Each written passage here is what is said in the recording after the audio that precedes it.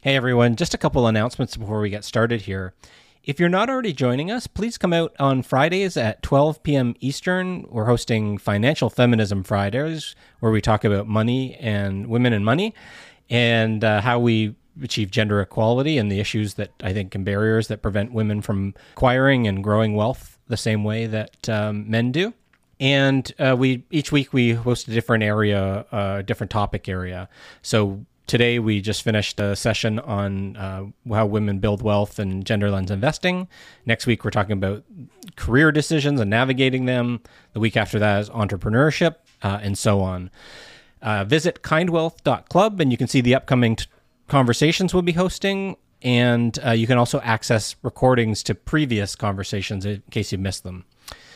Also, if you're not signed up for the podcast, for the newsletter that's associated with the podcast here, so each time I publish a podcast episode, I send a newsletter, sharing the heads up that we've released it, including the show notes, but also links to other interesting articles I'm reading, event invitations, thought leadership, any useful or interesting resources that I think would help you get smarter about impact investing, I include there. And so this week, for instance, it's jam-packed, actually, a lot of interesting stuff in there, but it's including an invitation to a women's angel investing workshop that helps women learn the fundamentals from other women who are in venture investing, how to go about it and demystify it, so that you too can participate in this exciting world of private market investing.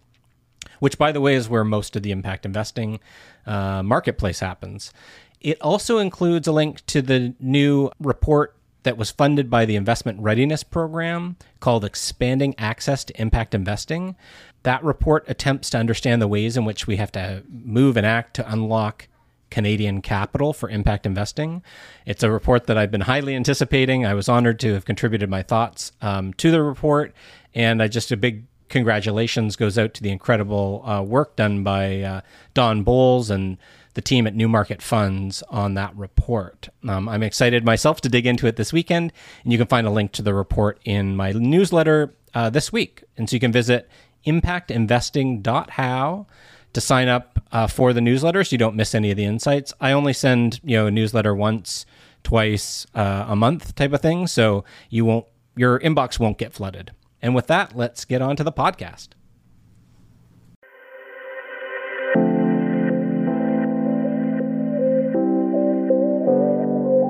You're listening to the Impact Investing Podcast. I'm your host, David O'Leary. I'm a reformed free market capitalist who now spends his time trying to harness the power of the markets for good. And I started this podcast for anyone who wants to join me as I explore the world at the intersection of purpose and profit.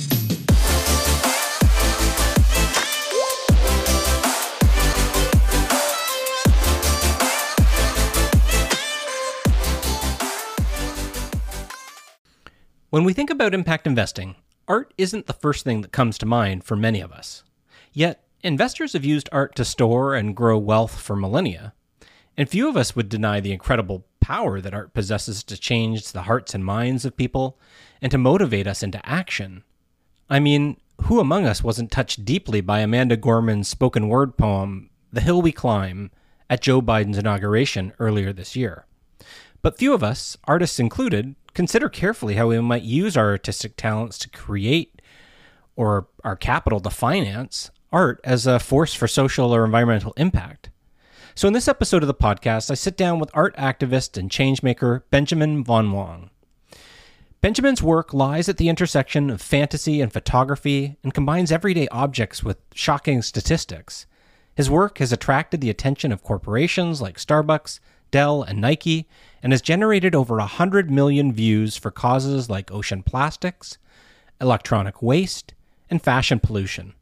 Most recently, he was named one of Adweek's 11 contented branded masterminds.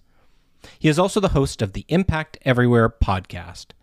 During the episode, we discuss how Benjamin chooses causes to tackle, how he conceives of his art installations, the logistics that goes into creating them, how he finances his projects, and how he thinks about impact measurement.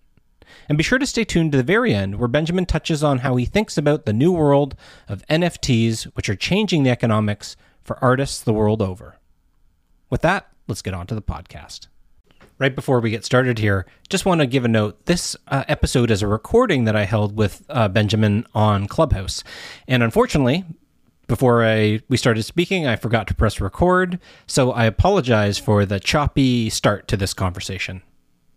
So it's just always an interesting question to ask, what door did you enter this industry from? Because, it hasn't been around long enough for anybody to have gone to school for impact investing. Interesting. I usually think of impact in a broader sense. So there's two directions I believe people come at impact from. They either come at it from a place of privilege or a place of necessity. And so people that may discover impact from a place of necessity, maybe you suffered some terrible abuse, something terrible happened to you. And as a result of surviving that experience, you either shut down or you don't want anyone to ever go through that experience again. And so you get sucked into the form of activism that you are now compelled to be a part of. Or you come at it from a position of privilege, which is my story, where I went down to see whether or not I could survive as an artist and successfully climbed the corporate ladder and realized, this was not really right for me. Now I want to make the world a better place, but what do I really care about? And all these big existential questions. And those are the two main ways that I found during my conversations. Have you encountered anything different, David? In terms of, just restate the question. In terms of have you found in terms of how people come to activism, either from a place of privilege or a place of necessity? Are there any other directions people come at impact from in your experience? No, I think that's certainly a lens to look at it from, and I think that's right. The vast majority of folks that I know personally come from it from a place of privilege. But I think even like the door, or the industry door, or when you're coming from a place of privilege, there's lots of different ways you can enter it, and it's just, I think we bring different strengths to that table and different weaknesses. So being aware of, not to necessarily pigeonhole people because sometimes they surprise you, but there are some common, I think, weaknesses or at least oversights, biases that folks who come from the traditional investment industry bring to the equation. And so I just always find it interesting to hear how people came to it. So listen, I'd love to start and I'd love you to just give everybody a quick introduction, because some of the folks in here know you and probably heard you talking a lot on Clubhouse. Others haven't. Those listening to the podcast, mine anyway, probably haven't come across you. I'd like to hear in your words, how do you describe who you are and what you do, and your elevator pitch? Yeah, I struggle describing myself in words because I'm definitely more of a visual person, but let's take a stab at it. My name is Benjamin Von Wong. I'm an artist and activist, and I have created photos and videos and just stories that has generated over 100 million views for different causes: fast fashion, ocean plastics, electronic waste. I'm also an advisor for different groups to help them tell their stories better, creative advisor for the Ocean Plastic Leadership Network and Sustainable Ocean Alliance. And I'm just a human at the end of the day trying to go around and make the world a better place. And so, I would love for you to share your entire story. We're going to I don't want to get right into that yet, but I do want to just touch on, you originally were an engineer, rock mining in particular, and then I'm assuming you were always artistic to some degree, but then stumbled on or started to pursue art as a medium for impact. Can you talk a little bit about the medium and then what you're trying to achieve with the art for impact? Yeah, started off as a hard rock mining engineer and picked up photography along the way after a girl broke up with me while I was working in a mine in Winnemucca, Nevada. And so that's how my journey into art began. I never really wanted to be an artist. I think coming from an Asian household, artist was pretty low down on the social hierarchy of expectations from the parental units. And even when I decided to quit my day job in 2012, I didn't necessarily want to be an artist. I just didn't want to be an engineer anymore. Over time, though, I figured out that it was possible to travel the world for free with photography, and things just kept growing. I created work that became bigger and more elaborate and more commercial, to the point where I realized that just making money being a successful commercial photographer wasn't really that exciting. And then somewhere in 2016 is when I decided to stumble across impact.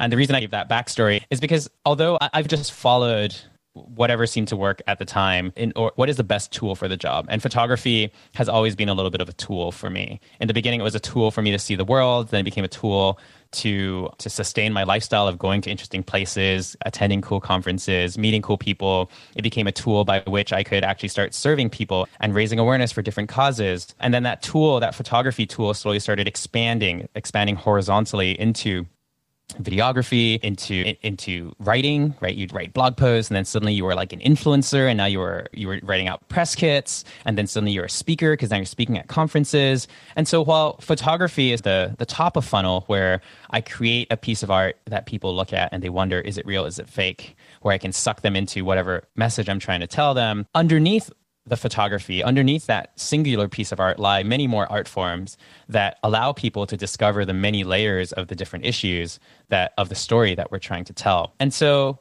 I guess when you say, I don't remember the exact question, but it was something along the lines of what kind of art do I create? I think the art I create it's like a systemic in a way, like there are just multiple facets to the same thing.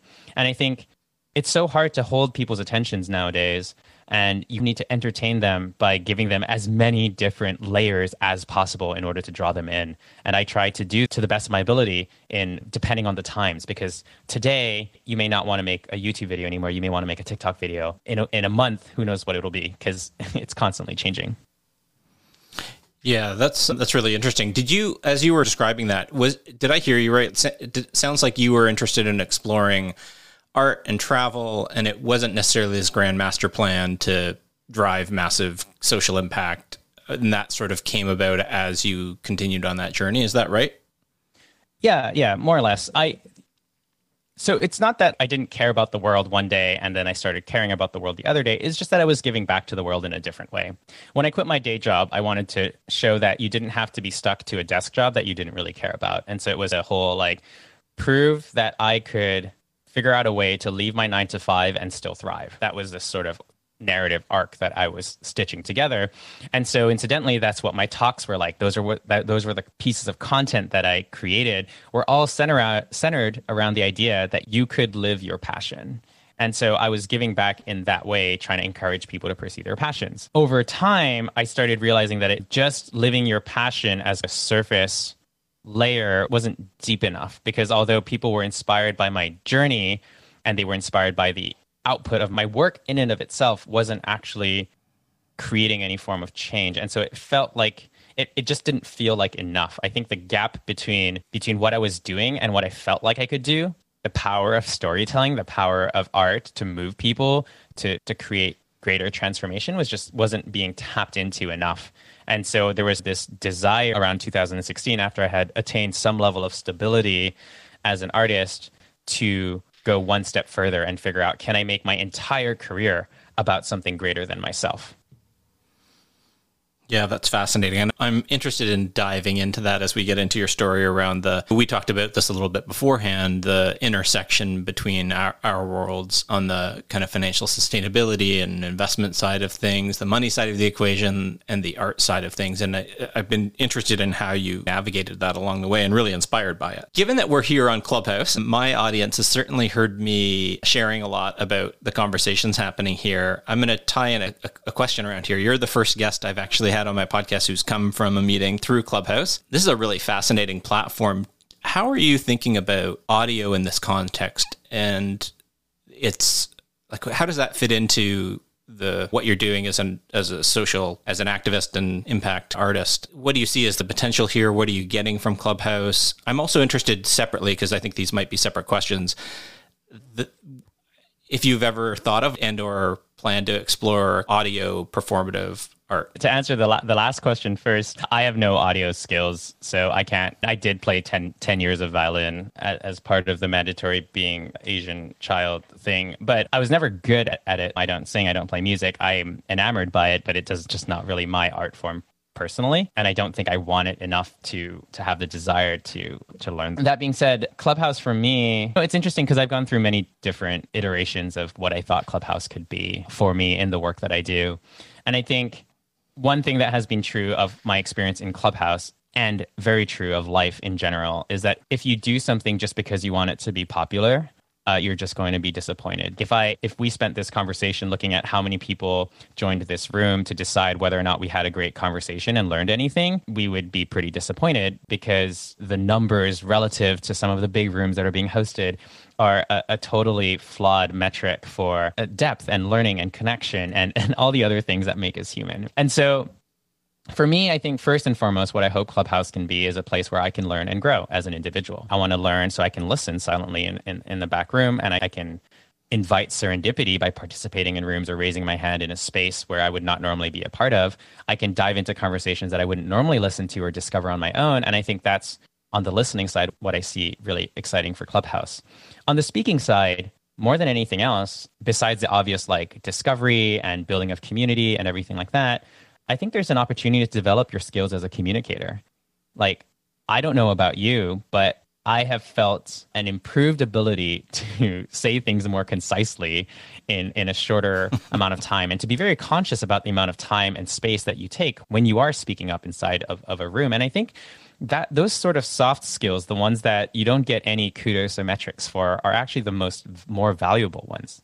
Because at the end of the day, if how we communicate with the world is the way we communicate our ideas, if we can get better at communicating that in a more succinct and clear package more consistently, and we can weave things more dynamically, more, that to me is something that's timeless and that can never be taken away from you, regardless of what happens to Clubhouse. I always say that at the end of the day, in 10 years, what is Clubhouse going to be? Who knows? But let's say I have 100,000 followers or 1 million followers by that point.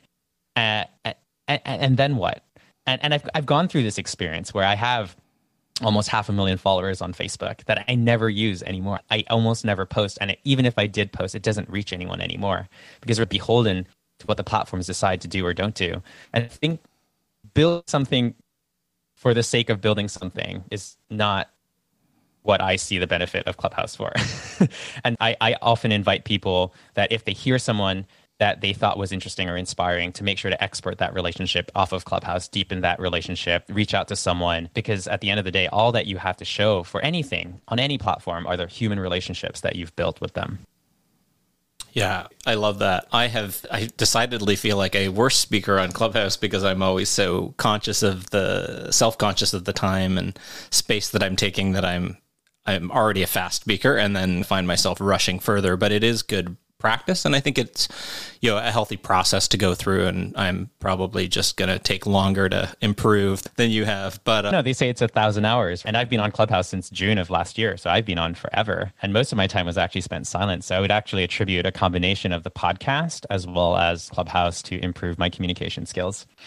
Yeah. Oh, and editing yourself copiously. There's nothing there's no better antidote than having to get rid of all the ums, ahs, you knows, and stutters over and over again. That you can. I'm still not perfect by far, but I can catch myself a little bit better.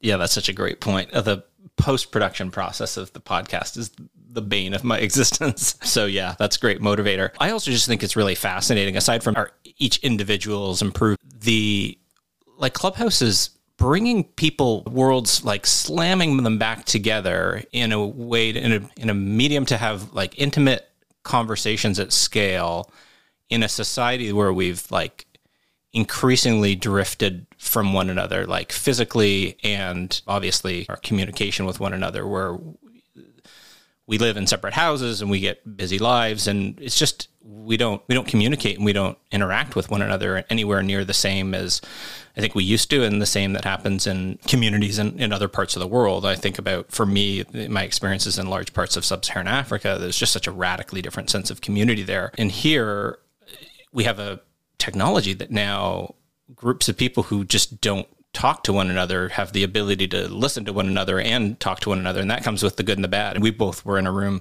not too long ago where we saw some of the challenges that come with that. And it's forcing us to, I think there'll be painful process there, but I think it's really healthy that we can engage with one another in deep and meaningful conversations. So that kind of aspect of this really appeals to me. I think what's cool about it is that ultimately Clubhouse is a listening. Even in this room here, there's two of us speaking and there's a bunch of people listening, and only one person can speak at the same time. And so it's an invitation to listen. And we all know that when we listen more than we speak, that's when we are learning. And so by its very nature, by its very design as a place that focuses on listening, I think it allows growth. And then I think the other thing that it introduces into our lives is especially within a digital environment that is often faceless and nameless, is the introduction of context to conversations that often lack it, right? You put like a tweet that has 180 characters or whatever, 240 characters, you're removing a lot of the context from the opinion and the thought. And Clubhouse allows you, especially in its interactive nature, to reintroduce context into a conversation. So even if someone joins late and they missed out on something, they can still just by listening or by even asking a question or by taking the conversation off in the other direction, they can gain context. And it's through that context that we actually gain our humanity, like the complexity of the human experience, the black and the grays within the black and the white that are so nuanced, where all the richness and the wealth and the growth actually lies.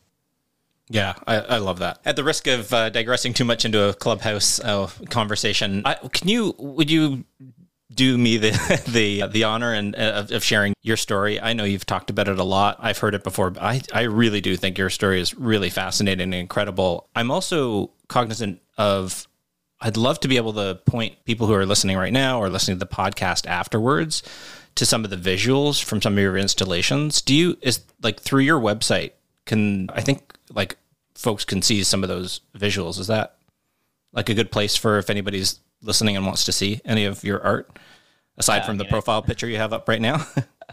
I think the best way to go stalk me is just to Google my name. You can just Google Von Wong. And then if you want to see it on Instagram, you can go look for an Instagram experience. If you want to go get a YouTube experience, you can go get a YouTube experience. And if you want an auditory experience, you go find an auditory platform. And so it's one of the beauties of being prolific online is that ultimately it doesn't matter how people stumble across me. The problem with my story is that it's long. And so it's about trying to figure out which parts do you think would be most relevant to focus on? And I'm totally happy to dive into any part of it. And I wonder how people do this as they get older. If I was 75 years old and someone said, tell me your story, what would you say? Yeah, I think for probably the listeners in both of our podcasts, I think as much the sort of getting started and that like what choices you made along the way and the steps that you took. I always find it, people sometimes gloss over that stuff and I'm left with a question, yeah, but wait, there like that was a big gap between this step and that step. And I have no idea how one would go about going from step 1 to step 2 there. And I think it's interesting and motivating for people to hear some of that. So I would say, if you're going to make some editorial choices, maybe you don't have to talk about every kind of installation you've done, but give examples of some of them, favor maybe 1 or 2 or 3 examples rather than all of them, but describe some of the detail that went into how you actually pulled one of those off. And that's what I'm usually left in awe of, is just the amount of time, effort, and energy and the engagement of community that goes into one of your installations. And it blows my mind that you're able to accomplish that. I don't have that ability, and that's interesting. Let me start with, why don't I just give an installation as an example, and I'll break apart the different layers and work in reverse, which is something I've never done before. Sure, yeah, let's experiment. Yeah, one of my latest campaigns involved creating an art installation out of 168,000 plastic straws that were collected over 9 months in Vietnam. And we basically collected, cleaned, sorted, organized all these straws into two parting waves, in the same way that you might have the parting of the sea by Moses. So we called it the parting of the plastic sea. And in the center, we had different figures modeling inside of the image. And so this was a campaign that we created over the course of a number of months. The actual build of the project took about 1 month. The photos took about 2 days, and we recorded a video over the course of that entire time period, and we launched it the same day we launched the art installation. And so within a campaign that I try to create, there are numerous layers to them, right? So first and foremost, the only core skill I have is photography. That's what I know how to do. And so it's ironic that the part that I know the most how to do and what I'm most known for is the part that takes the least amount of time, energy, and effort, because I've already acquired sort of the hard foundational skills in order to create that. And it's such a small part of my work these days that when I went to Vietnam, I didn't bring any lighting. And I just figured that whatever gear volunteers had there, I would just use that as the equipment that I would use for this photo shoot. And that piece of the puzzle came from the understanding that the fancier the equipment you have, the more inaccessible your work is to others, because it feels like you solved the problem with money. Whereas I think solving the problems with community is a greater way to create relationships. And then if you start like peeling that down, so we have a photo shoot. So in order for me to take a photograph of something, you need something interesting to take a picture of. And in my case, I started off photography being completely enamored by special effects. Because when you do something that gets people curious or wondering, what am I looking at? Is it real? Is it fake? How was it done? It's like a magician revealing its trick. It's like after a magician performs a trick and they say, wait, let me show you how it was done. Would you choose that moment to go to the bathroom? No, you would stick around and you'd stay no matter how badly you had to pee. And I think it's the same idea with art. If you want people to pay attention to something that you have to say, you have to be able to captivate them and you have to hold their attention in some way, shape, or form. And for me, that starts with creating something that gets people to ask a question, because then you're leading with curiosity. And once you lead with curiosity, then they fall into that rabbit hole where you get the chance to say what you did, how you did it, why you did it. And so early in my career, it was all about special effects. Over time, it moved on to just traveling to cool locations, building great costumes.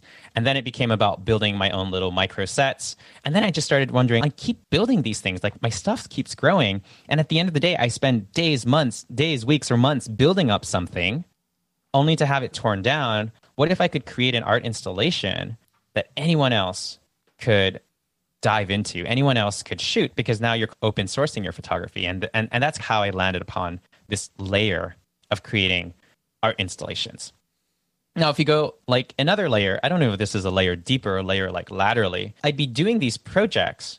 And the reason people would want to have conversations with me was because they would want to know, how was it done? If you want people to talk about what you're doing, you need to give them an easy way to talk about it.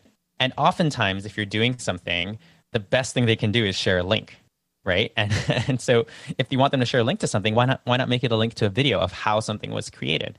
And so I had that layer of a video where I would always have a document filmmaker, whether it was paid, unpaid, sometimes it was a student, sometimes it was someone else, sometimes I had to edit the videos that other people shot. There's always this element of telling a story of how something was created. And the lesson in that I think is really interesting is it's that if you tell people how you do something and you break it down in a way that feels understandable, regardless of where people are coming at it from, then you're effectively showing them how to do something themselves. So you are positioning yourself as a guide rather than a hero. And you don't want to position yourself as a hero, because if you say, look at me, look at what I did, look at how awesome I am, then that is not relatable, right? There's no space for the other person to step into those shoes. But if you step in as the guide, then you give everyone the ability to also potentially become that hero or that activist or that whatever it may be. They can fill these shoes. You're just giving them the construct of it. And so now we have video, we have art installation, we have photography, but all this still has to be packaged in a way that journalists will write about it, right? Because ultimately, at the end of the day, you want someone to push this out into their network. There's some amazing books on this, on how things spread. Contagious by Jonah Berger is one of them. And we often think of virality as, I guess, COVID, where 1 leads to 2, 2 leads to 4, 4 leads to 16, and so on and so forth, this exponential growth curve. But in reality, when you look at how information spreads on the web, it's very much nodal. You need to figure out where these like nodes or these hubs of viral growth actually happen. And so it's very much less how many times someone shares something, because most things don't share beyond 1 or 2 connections, like 1 or 2 bounces of the bouncy ball. It's very much more about which nodes are the most powerful. And the only way you get these powerful nodes to share are either through network connections or packaging things in a way that people are used to seeing. And so for me, a lot of my strategy revolved around reaching out to not influencers, but news networks. And so what that meant was the importance of building out campaigns that had really compelling titles that were really easy to talk about, because those titles created really compelling headlines. And a good headline means someone's going to open your email, someone's going to share your post. It means so many different things. And oftentimes, journalists aren't going to take the time, energy, and effort to figure out how to market your story for you. It's up to you to help make that possible. And so then they became this entire like press outreach component of my projects that were built in. And then interwoven in this mess of things was like an entire chapter of my life where I was an influencer, quote unquote, where I had followers on Instagram, I had followers on Facebook, I could post something online and then have helpers come and help me. Today, I would say my reach as an influencer has greatly diminished, primarily because the platforms have changed the rules. Before, it used to be more about whether or not you were creating something that was truly spectacular. Today, it's about creating something that is consistent, on a schedule, and I guess repeatable, like over and over again. Like people sign up to you as if you were a reality TV show, and that's just something that I'm not really interested in. And so ultimately, I think those are a couple of the pieces that I've built into the projects that I've created. And so now every single project I do has all of these layers to them, and increasingly they take longer and longer to create. And so I do maybe 1 to 2 projects a year if I'm lucky, and then the rest of the time is spent just talking to people, connecting with them, understanding the problem, figuring out how art can serve as a solution. And so that would be the story a little bit in reverse. It's probably more confusing this way. No, I don't think it gives the same timeline, but it's still interesting, and I'm happy to engage it this way. So just to give maybe a bit of the summary, and I think you touched on it already, you're a rock mining engineer who essentially quit his job and then started to travel and do photography, and you were like running workshops and things like that just to earn some income and pay the bills, and then it sounds like things organically grew from there, engaging in projects and taking on things that you were interested in. And what was your first, can you remind me, what was your first real kind of activist piece of art in that project? I'm trying to think, because the first piece of activism. So I think if we take environmental activism as a benchmark, that one's really easy for me to target. So that would be in 2016. I had quit. I decided to not create any projects that didn't have social impact attached to it.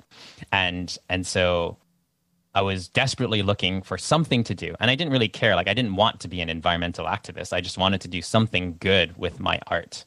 And my girlfriend at the time, still my same girlfriend, came up with the idea of using storms as a metaphor for climate change, primarily because she was looking for an excuse to go chase storms, which I thought was a wonderful idea, but I didn't want to go through the time, energy, and effort of organizing a project unless we actually had some kind of impact associated to it. I thought about it. The storms as a metaphor for climate change is a really interesting premise. And we just decided to give it a shot. So we found a storm chaser and went chasing storms for 2 weeks. And we just had these people doing ordinary everyday activities, from sitting on a toilet to doing their laundry to barbecuing food. And behind them, there were these massive supercells behind them. And that would be the big narrative that we tried stitching together. And interestingly, I don't think this series was actually my best work, but it was the first time that I saw that art had a role to play within highlighting sort of invisible issues that people couldn't really understand. And so this intersection of fantasy and impact was something that was really interesting to me. And of course, when you tell a story like this in such a unique way, there are all sorts of people, you get good and bad from it, but ultimately you're tackling a topic in a way that hasn't been done before. And what that means is you're not really preaching to the choir anymore. You have the opportunity to speak to a completely different audience. And I thought that was really interesting. Yeah, I 100%. You talk about using art as an ability to shock people, create a sense of awe and curiosity. And I love the idea of the fantasy and impact coming together. If you looking at your work, you can see it through quite a number of your pieces. It's just a beautiful, no other better way to describe it than fantastical imagery. So I've got a bunch of questions, and so I'm stumbling here a little bit because I'm just trying to think about the order in which to address them. Maybe just staying on the issue of some of your pieces. What do you have a favorite that you've done? Something that you feel like that's your sort of best work that you've done? Yeah, the favorite art piece question is interesting. So I see art as a tool. And effectively, if art is a tool to communicate an idea, then what defines a piece of art as more successful or less successful is its ability to influence discourse or narrative, right? Which pieces of art create the deepest amount of impact? And if I look at my work, there's only one project that does that, and that's when I put a mermaid on 10,000 plastic bottles. And I think it's one of the only photos that I've created that requires no words in order to describe what the message is, because you see this sort of dying mermaid on 10,000 plastic bottles, and you understand instantly that this is something to do with the oceans. And it's funny that it takes a fictional character for us to really understand the magnitude of the problem. And a lot of the other work that I create often requires a single sentence. So if I created a series for Dell, and one piece was showcasing laptops that were arranged in a solar panel, like solar panels in a spiral, like the opening scene of Blade Runner. And that project still requires every minute, every 60 seconds, 142,000 computers or thrown away or discarded instead of recycled. And so like statistics like that really help to hone things in. Even with my straw installations, the one line to explain the context was it's just one straw said 8 billion people. And then with that one sentence, you can really understand the message. And then suddenly all the pieces click into place. But I think the pinnacle of great work, and something I personally aspire to, is the ability to create pieces of work that require no words in order for you to understand what they mean. And it's something that I am working towards doing as I slowly create less and less pieces of work. The question becomes, how can I create work that is more and more symbolic? And you want to create these symbols because they're timeless in that way. For so long as the issue for so long as the problem remains an issue, and that people are going to be looking for ways to communicate the challenges that we face, they're going to continuously look for the visual representations, and this is true, I think this is true of music too, or just any representation of the values that something espouses. And so when you're trying to capture a feeling and redistribute a feeling, you're going to be searching for things like this. And if you can create work like that, I think you create work that is essentially timeless and that will survive the test of time. And what about, that's a really interesting to me, the point about pieces that don't require words to communicate the message. What is it about the words? Is it that just doesn't require them, and so it just allows it to transmit faster? Or do you think there's something about the words that potentially dilute or potentially confuse you have the potential to confuse or change the message? No, I just think it's more just a personal judge of the quality of the image, right? If the image is so simple that you understand it without it requiring words, then that to me means that you created the image in a way that was clear enough to people that suddenly someone who doesn't even speak the same language as you can understand. And I think there's power in that. And so that's what I aspire to create. I think there's tremendous power in words. And some of the best collaborations I've experienced were with spoken word artists who come in and lend their words to my work. And then it becomes this sort of double whammy. So I don't think they're mutually exclusive at all. However, as a visual artist, I think you really want to aspire to create work that can stand on its own so well that it doesn't even require words, is what I think is like the pinnacle of the kind of work that I can create. And who knows, this might change in 10 years or whatever. Opinions change all the time. Yeah, I was going to say, because I think even just I think you're very good with words. You talked about your learning in terms of packaging and writing headlines that were catchy and that allowed it to people to understand it quickly. That's a skill or a talent that you've built or you innately have. And so anyway, it was interesting to me to hear you talk about that. I want to just ask about that. As somebody who writes a lot and often writes, is very verbose, being succinct is one of my challenges.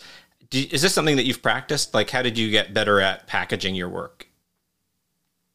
I think it's because I'm a terrible writer. So I literally don't have your problem. It takes me tremendous effort to write anything half decent. That being said, I do think there's a lot of power to speaking simply and speaking in a way that people can understand, and speaking with words that are not complex, because now they can reroute their cognitive ability that would have been spent trying to understand prose into just understanding the essence of what you're trying to get at and why you're trying to get at it. I think there are a lot of lessons to be learned from someone like Donald Trump, who basically uses the vocabulary of a 4-year-old, which is wonderful. He repeats statements and words all the time, but it's strategic because that way he can appeal to the lowest denominator, and no one is stuck misunderstanding any kind of words. Now, is he accurate? Not really, but is he able to galvanize people? Yes, he is. And so I think ultimately art is like a dance. Like, I cannot prescribe my art onto anyone. Someone who doesn't like it is not going to like it anymore after I try to talk for an hour to them about it. But what I can try to do is try to expose as many people as possible to it. And in order to expose people to the art, in order to create that sense of curiosity so that they can dive a little bit deeper into whichever rabbit hole I'm attempting to direct them into, it requires making that information accessible. And so maybe a way to think about it for you, David, is just to think about it in tiers. Like, you can go as deep as you want, as verbose as you want, but don't do it in a way that alienates people who are just discovering that content for the first time. And when I look at your website, and I don't I was like checking out Kind Wealth and so forth. I feel like you do a very good job of doing that, and I don't know how much back end effort goes into it, but it's really. I just think of everything as a journey. It's a story, and you never know at which point people are going to discover you. And as long as you can always ensure that all these different entry points that people have into the work that you're doing are designed in layers, and that none of them scare people away, that's what I try to do with my work. Yeah, that's beautiful. So let's talk a little bit about, you've mentioned a couple times some different things. Are you measuring the quality of your piece or how satisfied you are with it around how simple it is for people to understand and how effectively it communicates the message? You mentioned a number of views. How do you think about, when you look at your work, the impact that it is having and how you judge that for yourself? Are there metrics that you're looking at? We even talked about some of the dangerous problems, some of the dangerous metrics people use with Clubhouse and other social media, right? Where it's like followers and clicks and likes and all that. And there's all sorts of other things that go unmeasured, which are where the real value lies in. Yeah. Measuring the impact of my art is like literally the reason, it was one of the big reasons I started the podcast, in that I thought that if I could just talk to enough people and ask them how they were measuring the impact of whatever it is they were doing, that I could eventually figure out how I could better measure the impact of art. And I think about 20 episodes in, so 20 interviews in, I started to realize, you know what, I think I might be asking the wrong question. If I was trying to measure how much someone loved someone else based on a bunch of like key performance indicators, whether it was eye contact or dollars spent on spouse or something along those lines, like you might be able to measure something, but you would never really get down to the essence of what it is what was the quality and the essence of love. And so I just felt so that being said, I did discover some interesting things. And so I think within art and impact, there were different ways that it can manifest itself. So there's process, and then there's output. And so you can have impact on any one of those two categories, right? The process of creating art, let's say you take PTSD people and you're teaching them how to weld, and the act of them coming together and sharing a space of camaraderie, it doesn't actually matter what they create. Like this process of co-creating together is where the impact lies. And then there's the output, which is where I lie a lot of my work in, which is where I create something and I hope that the output of that creates an impact in people. Overall, though, I haven't been able to, like, besides the obvious of, yeah, there is impact and you can see it. You get all the qualitative feedback from it. You hear stories from it. You people whose lives have changed as a result of seeing the work that you've created. Like all those are there. Are they measurable? I don't think so. Not really with the tools that we currently have, at least not in a way that is cost effective, right? You could do these longitudinal qualitative surveys for the work that you're creating, but then you're wasting all this time and energy and effort that you could be spent creating new and better pieces of work. And so it just I don't think it really makes sense to delve too deeply on that question and to focus a lot more on just making sure to create work that is that you're constantly interrogating and seeking to improve and do better on. The only metrics I have are the same metrics that everyone else has, which is like number of views, number of press mentions, so on and so forth. And they're important. But I find it really ironic that, let's take my Clubhouse bio, for example, and you look at that. And if that was all that people saw of my work and the only impact that they felt, it would be like, I think it would be pretty diminutive. I think of my Wikipedia profile and I look at it and I'm like, wow, if this is all that people remember of me when I pass, it would be pretty sad, because there's so much more to us than these like little indicators of accomplishment that we do in a way that, I don't know, an award just really doesn't capture, despite the amount of importance we put on it. Yeah, I think it's really interesting. I talk about, in the impact investment space a lot, the impact measurement and management, I think, is a wonderful process.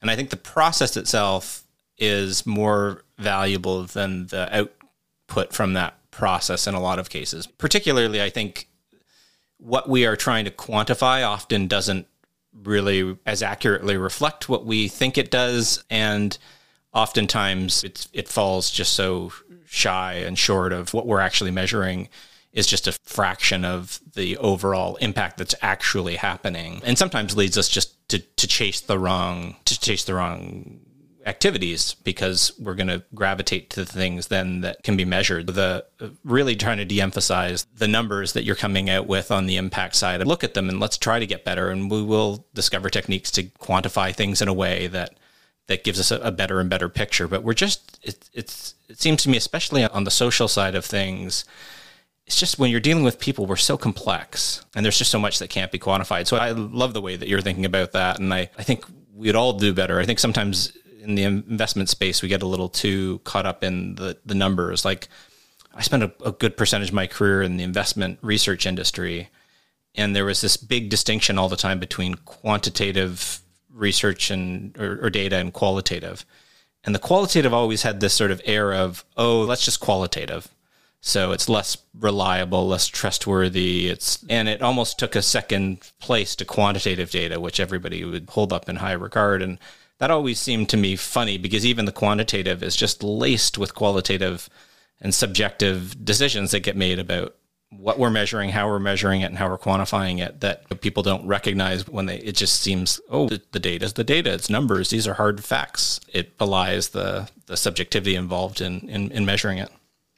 But I think what you just said earlier was super valuable. That's the key. It's that the process of pursuing, I don't know if you're using like the GIN or one of these impact measurement systems or IRIS, like the process of asking yourself all these hard questions of, am I doing the right thing? Am I thinking about diversity on my board? Am I thinking about long-term resiliency? And even with something like COVID, we're starting to see a lot of these questions starting to be asked. What is the value of community? What is the value of resiliency? How are we measuring these things? The process of asking those questions is where the impact lies, because that's where change starts. But the minute you start pursuing these numbers just to say, oh, I now have more women on my board because they just had to hit a number, then they're actually not embodying the essence of, wait, but why were we actually trying to get more women on the board? What kind of diversity were we actually trying to introduce, and why was it something that was important? Was it just a diversity of gender? Was it a diversity of opinion? And if it was diversity of opinion, how are we making sure that diversity is given the opportunity to shine? And so this whole process that you speak about is where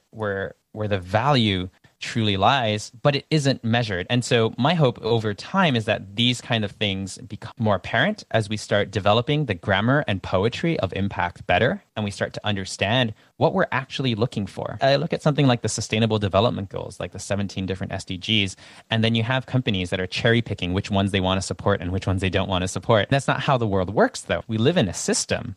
And at the end of the day, it's about seeing, are you having a net positive on the world? And you have to take into account all the damage and the negative that you are doing. Just by existing on this planet, we are consuming resources, right? You can't ignore the fact that we're consuming resources and just conveniently look to all the beautiful things that we're doing. And that delicate balance and those hard questions are truly where the value lies. And when we live in a capitalist structure where at the end of the day, like nonprofits spend half of their year trying to chase after the grant so that they can continue doing the work for the next half of the year, you can go, there's a problem here. So I agree with you. And in my world, what that generally looks like is, yes, I need to like think of the numbers, and I need to think of the awards, and I need to think of how I'm going to sell myself so that I can continue doing the work that I do. But when it comes to actually creating the art, actually creating things that resonate with people, I spend a lot more time just thinking about, what am I trying to say? And is it going to work? And if it works, in the event of success, in the event that something I create resonates with the entire world,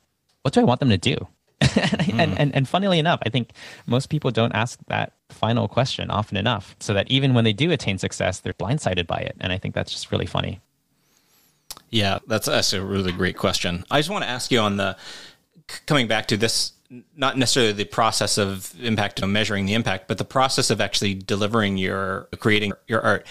On average, and it probably varies dramatically from one to another, but in let's talk about your kind of biggest and most involved project. How many people are you engaging through that process, whether it's volunteers or people you're paying or whatever the case is? Like a lot of it involves volunteers who are coming together. I think about the plastic straws and gathering plastic bottles for the various installations you've done that require that. And that seems to me, just point out where I'm going with it, is like just in that process, you're engaging a whole bunch of people that are leaving that experience probably pretty profoundly impacted by it. Yeah, that's definitely the hope. I just love working with volunteers. And I think it comes from a world in which photography is often very exclusionary. Traditionally, you might have a photo shoot and then you have your model, your makeup artist, your lighting person, and it's going to be in a studio and it's going to be in a closed environment and no one can come and play. No one can come and experience it. And so even when I was doing photography, it was always very inclusionary. It was like, oh, who wants to come along? Who wants to tag along? You can hold the light. You can help us carry some suitcases, whatever. Just don't be disruptive or don't shoot over my shoulder because that's just like weird, because then they go and they post it as their own photo in their portfolio and just wait, but you didn't do anything. You just shot over my shoulder. Anyways, that's a whole nother topic. But this idea of making sure people can come in and experience something on their own is something that I've just found like really valuable. And when I started doing these activism projects commercially, I still fight for the right to be able to have volunteers and to give them the opportunity to come on set, because I don't think there's anything that really replaces the feeling of being surrounded by what is essentially a mountain load of trash. Right now I'm in Montreal and I'm in the process of building a project and I have no idea how many people are going to ultimately come and help me out. I don't really take the time to count it, but I'm basically building a giant levitating plastic tap that is ideally going to be somewhere between 20 to 30 feet tall. And I want to capture, those levitating taps that you see with fountains. I think it's pretty common, but in the plastics world, we talk about the importance of closing the plastic tap. And so it's taking a saying and giving it a visual. And I want to build this tap and I want to transport it to a landfill and I want to transport it to the middle of a city center and I want to transport it to ideally a container park. And right now, like, I have no idea how I'm going to create any of these things. I'm in the process of trying to figure out. Now I have an idea. Now I need to bring it to the stage of execution. But to bring it to stage of execution, I'm going to need a lot of people to help me out on this project, whether it's on the shoot itself, whether it's preparing all the plastics, whether it's even just donating their plastic. And that just gives me, I need people and they need, and people are looking to be involved. And so I see it as this like really fun way of not only giving people the chance to participate in something that is bigger that they wouldn't normally be able to do, but I guess it's an exchange of energy. It's one in which everyone can help everyone else. And I think that's just how it's the world that I want to live in. And it's an opportunity to do that in the projects that I create. And so there's a desire for people to get involved. More often than not, people who don't care about the cause don't really get involved. But whatever you can do to, I think, introduce people to a new idea and give them a new way to participate, a way to make a difference, I think is always really valuable. Yeah. I don't know if I answered. Was that an answer to the question? 100%. And I think what strikes me, I'm curious just to follow up on that, that your medium often, because it's visual and can be seen digitally, people are experiencing it without you participating in their reaction. And so getting to work with individuals, volunteers through the process of creating it, I have to imagine is valuable for understanding what is effective with people. Do you find that? Or the one lesson that I guess I learned from working with volunteers is that everybody is there because of some internal self-motivated reason. So like people are fundamentally selfish. At least that's what I believe. I create work to make the world a better place because I feel like that's the way to lead a good life. It is where I find meaning, purpose, and value. And so I find it really interesting to ask people why they're coming to help, what drives them to be a part of something. And you get to learn the spectrum on which people reside in terms of why they're interested in something and how deep their connection is. And I think what that tells me, or what that invites me to do, is to make sure that I take the time to ask people like why they're getting involved. It's just, if you can understand what drives people and what motivates them in order to do anything, to take any action, then you have a far greater chance of having more helpers when it comes down to it. And when you have more helpers, then you can do more things. And in some ways, it's the essence of leadership, right? Leadership is not prescriptive. You don't tell people to be more focused. You have to inspire them to want to be more focused themselves. It has to come from within. And some people do that through example. Some people do that through inspiration. Some people do that through method. And I think it's similar here when it comes to the creation of art. It's all about taking the time to understand the people with whom you're working and figuring out what drives them in order to keep them motivated and encouraged to come back the next day to continue working on the thing.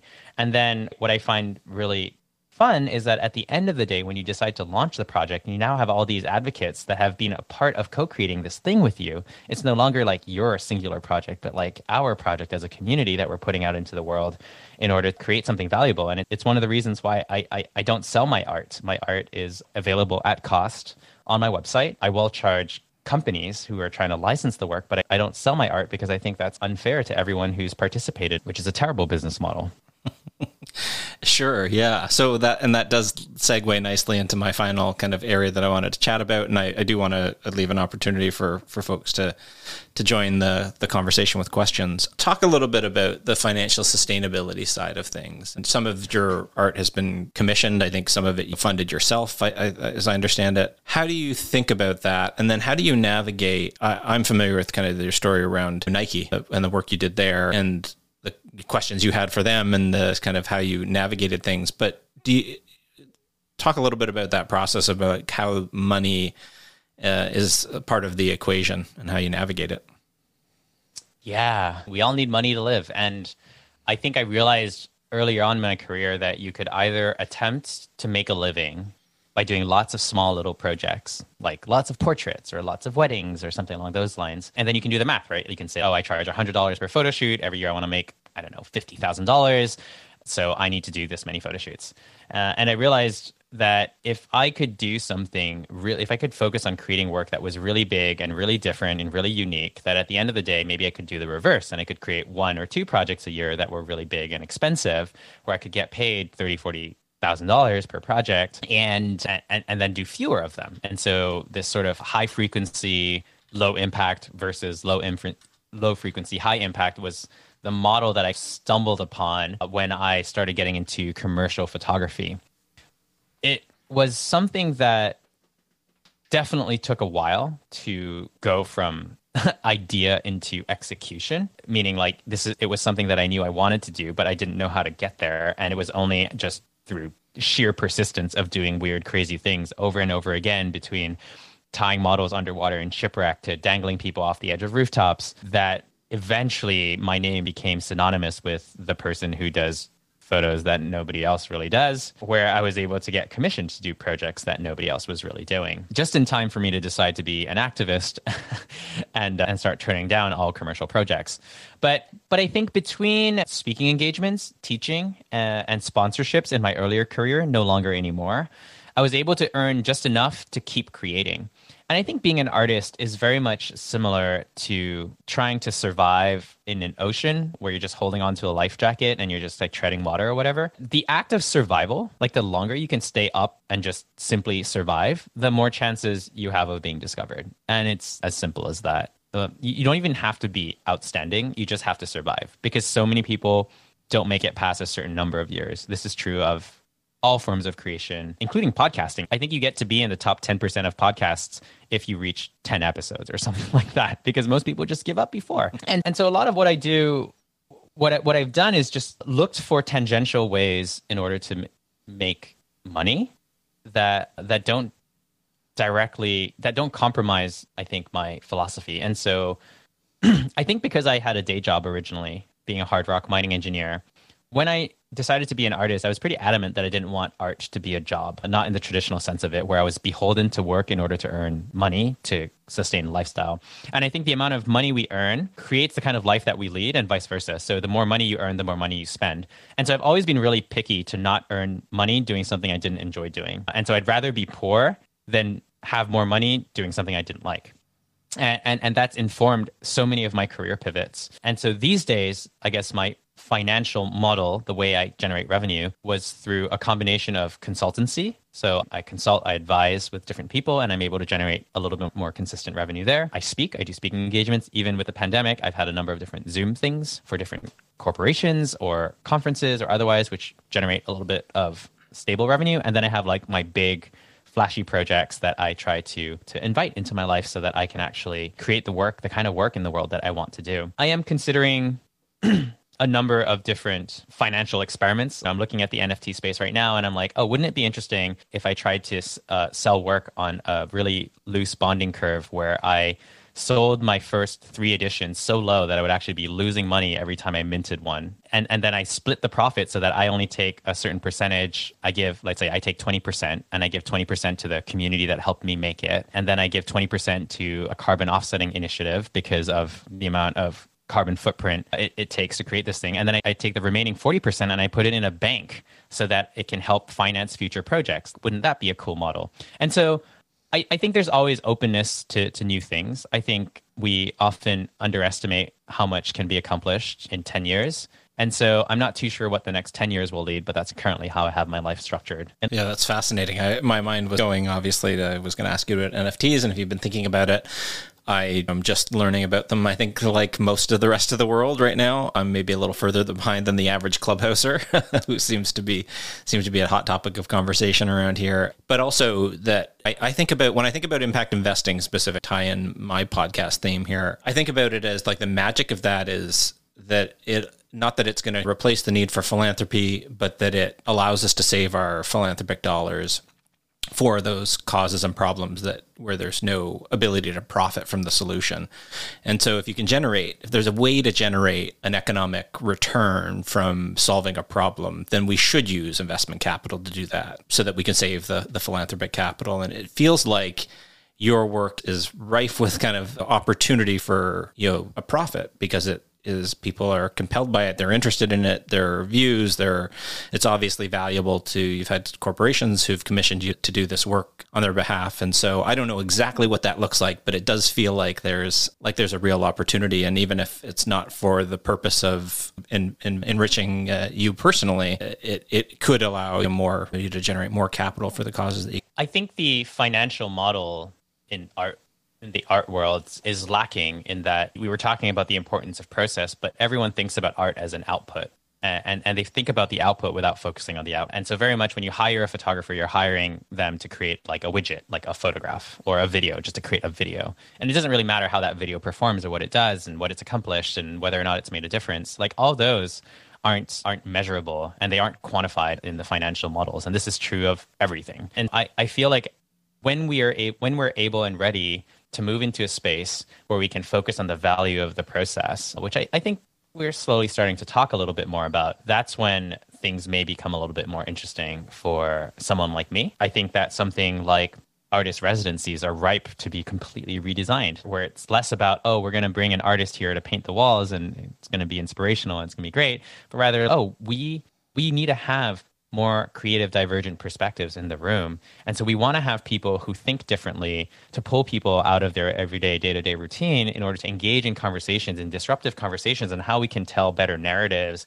that are more in line with our mission. When we start having deeper conversations like that, then I think individuals like me will have more spaces in which to thrive. But that's just a little bit of wistful thinking. But on your note of impact investing, and I think this is something that personally I would love to find ways for it to be less exclusionary, because for someone like me who cares about making a difference in the world, it means that I'm spending all my time creating art because I'm not very good at managing money. So I want to find a way to throw the money that I'm earning to someone who knows what to do with it and who can do that in alignment with my values.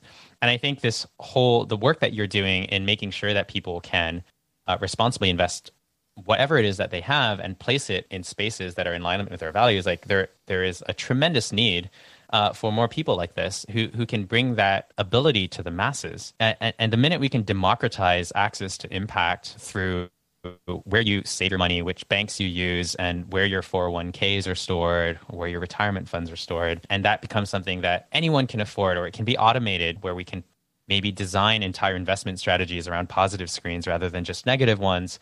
I think that's when it becomes really interesting, because the amount of capital that is sitting in people's bank accounts that are funding things that they don't actually believe in is huge, because that's the way these institutional systems are designed. And so I've been trying to get my financial advisor to start placing money in different spaces that are more socially conscious, but it's an uphill battle because he doesn't know, because most of his clients aren't asking for it yet.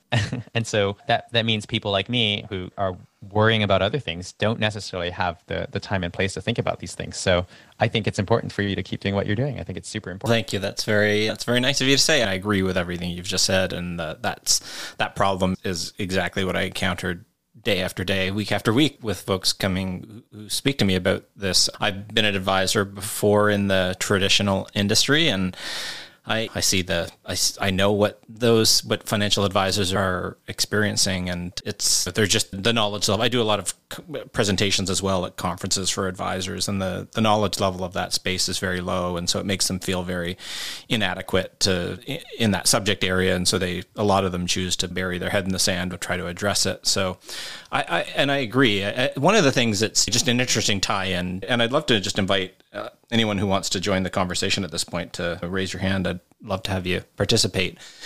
But to tie together the thought we had earlier around the impact measurement, this idea that we're trying to get more and more precise about what exact impact we're having and just how, I think, insufficient our means of measuring a real impact and truly capturing it all and accurately is so insufficient still. But the process of going through that exercise is valuable nonetheless. And the same is true with our personal investments. And so a lot of the things people say to me is, hey, it's so hard to know what to invest in, because you'll think, hey, Tesla's a good investment because it's solar-powered cars is good for the environment. But then you'll hear about maybe the unhealthy labor practices and how hard people are being overworked in the environment there from a social perspective. And so people get hung up on this. And it's true, it's complicated. And the answers to these questions often aren't easy. But the process of thinking about it, engaging in it, and making changes to your portfolio, even if they ultimately are misguided or you end up changing them later, is still like a valuable part of the equation, and it gets you thinking in the right manner. And the same thing when we're talking about measuring impact. And I think people just don't think we need to stop making it can be used as a kind of an excuse not to get started. And so I love the way that you've handled your career, which is to just go and just do. And I'm going to figure it out as I go. And I'm going to forgive myself if I don't have it all figured out right away and I make mistakes along the way. Or I've heard you talk about your story before, and you've had work that you've done that you never published because you felt like it missed the mark. And I just love that you take that approach and that you're forgiving of yourself and don't let that stop you from continuing. Yeah, I was going to say, okay, I can sound wise and I can say, yeah, it's important for us to focus on progress over perfection. And that would be like the wise way to talk about it. And then I could just also say, at the end of the day, I'm just a really impulsive kid and I'm slightly immature. And so I just constantly embark on projects that are way too big for me to handle. And once in a while, they actually work out. And the interesting thing about that strategy is that at the end of the day, most people don't remember your weakest projects. Like when people like go on my website and they go on to browse and look at like images, they're not going to remember the ones that didn't resonate with them, the ones that were more mediocre than the others. And some of them don't even make it up there. And so I think we have to continuously, it's important to try and experiment. And I feel like this trope is just so overused, but like you don't really learn. You don't learn if you don't try. And sometimes it's really hard to feel the urge to try something. I can totally acknowledge that and see how that would be frustrating, and have actually just gone through it, especially during this time of COVID, where you're like, oh, I'm trapped in a world where my superpower is gathering people to create art installations that helps to gather more people in a world where no one wants anyone to gather anywhere, and wondering, what do I do with myself? What can I do when there's clearly so much work to be done in the world, but what I am great at right now isn't right. And I started a lot of projects that went nowhere over COVID, and sometimes really felt like I was running a marathon in a rocking chair, meaning I was trying to go very far without the skills to get there, and putting in a lot of time, energy, and effort to make zero progress. And I think that's just part of the process. There's just no other way to do it, I think. I think looking back on your life, you get the chance to retell your story however it is you want to remember it. And invariably, you forget all those moments of uncertainty because suddenly everything makes sense. What is that saying by Steve Jobs, that life only makes sense when you connect the dots backwards? I think that's very true. Yeah, I think 100% had many dots that I've only ever connected looking backwards. And it's why I think I'm a big fan of people who try and experience different things and are willing to have those experiments and fail and just keep going. It's really great. I'm going to invite it again if anybody wants to join. There's no pressure to the conversation. Please raise your hand. I do want to ask you before I forget and before we wrap up here, if nobody does want to come join the conversation. So you made a call to action there, or maybe it wasn't intentional, but I'd like to make it an intentional one. So you're preparing for this Montreal installation. Where can people go? You're actually actively looking for volunteers now, and are you coordinating? Like, where can people go if they want to get involved? Oh, thanks for that. They can head over to Von Wong in Montreal, which is a Facebook. I guess that's the easiest way, or they can just reach out by DMs. I know Valerie, who's in the audience, is going to be dragged out as a volunteer to be a part of this project. But yeah, if you're interested, just reach out. You can also email me, hi@vonwong.com, or just go to vonwong.com and send me a message there. There's always need for extra hands to do something. And I have no idea what this project is going to look like, but that's often been the sign. My best projects were projects that should have never been successful on paper, but they somehow managed to pull through. So I'm hoping this is going to be another one of those, and not one that fails. We'll see. Only time will tell. Yeah, okay, that's great. I was going to ask what people are doing, but you don't have the kind of logistics figured out yet. So you're just gathering interest from people who are willing to, and then you're going to figure out what you need people to do and then assign roles. Is that kind of the logistics of how that works? Yeah, the most helpful people oftentimes manifest themselves. So they'll be the ones that follow really closely, or they'll take the opportunity to reach out and they'll be like, hey, I saw you're going to be doing something. Like, what can I do extra to help? Do you need help doing this or that? Or I saw you're looking for access to, I don't know, a landfill. I might know someone, or can I make a call for you? And so the people who take the initiative are the ones who upgrade themselves, I think, to more important roles. And the ones that don't have as much time or who are less engaged end up doing whatever's necessary on the day of needing help. And it's not that one role is less important than the other, all roles. But I think people self-select into the roles that they're best served in, both for themselves and for me and for the cause. That's awesome. All right, that's great. Listen, I'm going to link to a lot of the stuff in the show notes for my podcast, but I really appreciate you taking the time to tell your story again. I know you've given it a lot, but every time I think you reach somebody new with it, I think it is powerful, and I hope that's not lost on you, and I hope you feel that, because I've been personally just really inspired by your work and in awe of what you do. I really think it's amazing. That's not a platitude. Thank you. I'm glad you like my work. I think we have a guest who raise his hand. Oh, great. Andrew, you can unmute yourself. There was just some ruffling, so I muted you for a second. Okay. Hey, Andrew. I'm good, and you? I'm good. Welcome. You're in Montreal, I hear. Yeah. I was born and raised in Montreal, but the Laurentide now. So. Very cool. Was there a comment or question that you had for this conversation? One can I say, because a little bit time. Oh, we lost you. That. Yeah. Andrew, you're breaking up quite a bit. I'm just wondering if you can if your signal's weak. All right. It was not meant to be for this time, Anjo. But feel free to shoot a question or comment to either David or myself through DMs, and we'll be happy to answer it. Yeah, 100%. Yeah, we can't hear you, sorry. Okay. Sorry, Andrew. Thanks for coming up. Yeah, hopefully we'll connect after. Sure. It was just a comment. Oh, okay. Maybe next. No, maybe let's try one more time, because it sounded like it got a little better there. Actually, like I said, it was just a comment. What can I say is art is always a way to make an impact, but we never know how we can make an impact to the people we know, the people we met. And when you have a message, a real message, you really consciousness, and when it's art, you can always make an impact to the people. And it's not just in here in the city, it can be in the world, or anytime, any year, every moment. So that's what I want to say. Very good. I agree. You don't even need art to make an impact. You just need to be. You don't even need to be an artist. You just need to be a human being, and you don't even. Yeah, we all are an artist. What I want to say, because when you cook a meal is an art. When you trying to teach something is an art too. We all are an artist, but we have many forms to express ourselves. So that's what I think. Yeah, I agree. I find it always interesting, this whole we are all artists inside conversation, because you don't have the same problem. You don't have the same conversation when you're talking about scientists, and you don't have the same question when you're talking about athletes. We are all athletes because we all, but that's not true. We're all scientists because we can all think critically.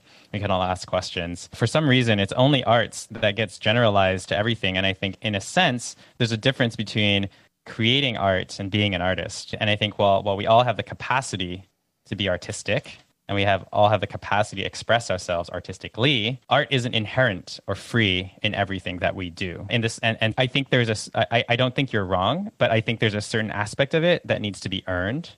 And that in that intention of earning that art is what distinguishes between art that actually moves conversations forward and moves people, and art that is created and just created for the sake of it. And maybe that's just because I see myself, ultimately the art that I create is more designed than it is artistic. I don't create for myself. I don't create because I believe in the need of creating. I don't think what I do needs to exist in the world and I don't feel compelled to do it. I create it because I'm trying to solve a problem. But that's my personal opinion on that. Yeah, I'm agreed too. Yeah, that's really interesting. As somebody who decidedly feels not like an artist, my creativity, I know there are all sorts of forms of creativity. My artistic creativity is, I would self-describe as being very low and having not a kind of a mind and a talent for that. And I know that I have art in me and I have the ability to produce it, but I would never describe myself as an artist. So anyway, all of that resonates with me. Okay, well, listen, if there's nobody else who wants to join, Ben, I really appreciate you taking the time, and I'm looking forward to seeing you in other Clubhouse conversations and continuing. And I'm going to follow up with you on the Montreal installation as well. I've got 2 young daughters at home here in Toronto, but I'm going to do my best to get involved in any way that I can, whether that's being there in person or supporting in another way. Amazing. That sounds like a ton of fun. I'll reach out to you, man. I'd love to have you there. Hey, actually, we have Andreas here, who was a volunteer on one of my projects. Oh, cool. Hello. I was curious what you guys thought about those projects that plant trees for like search engines that do that. There's financial institutions that do that. For every transaction you do, they'll deduct a small amount. How successful are those programs? I think Ecosia is one of the platforms, and there's an equivalent for the oceans. They work. As far as I know, they're basically just taking ad revenue and redirecting it, and they're powered mostly by Bing. So similar to DuckGo or any one of these other platforms, they're just powered by a different search engine that has the ability to put advertising on their different platforms. So from a purely mechanical perspective, I think that they do exactly what they're supposed to, which is take ad dollars and convert that and put that into somewhere else. So yeah, if that is something that is important to you, I think definitely use it.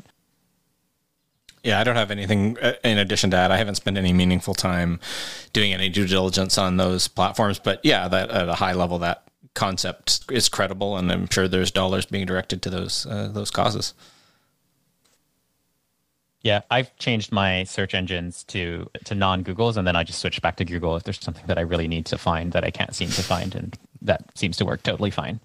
Bill Gates was on it not too long ago on Clubhouse, and they asked him if what his search engine was, and he said with a straight face, Bing, and everybody sort of collectively. I saw that. That was great. Yeah, doubted him, but seriously.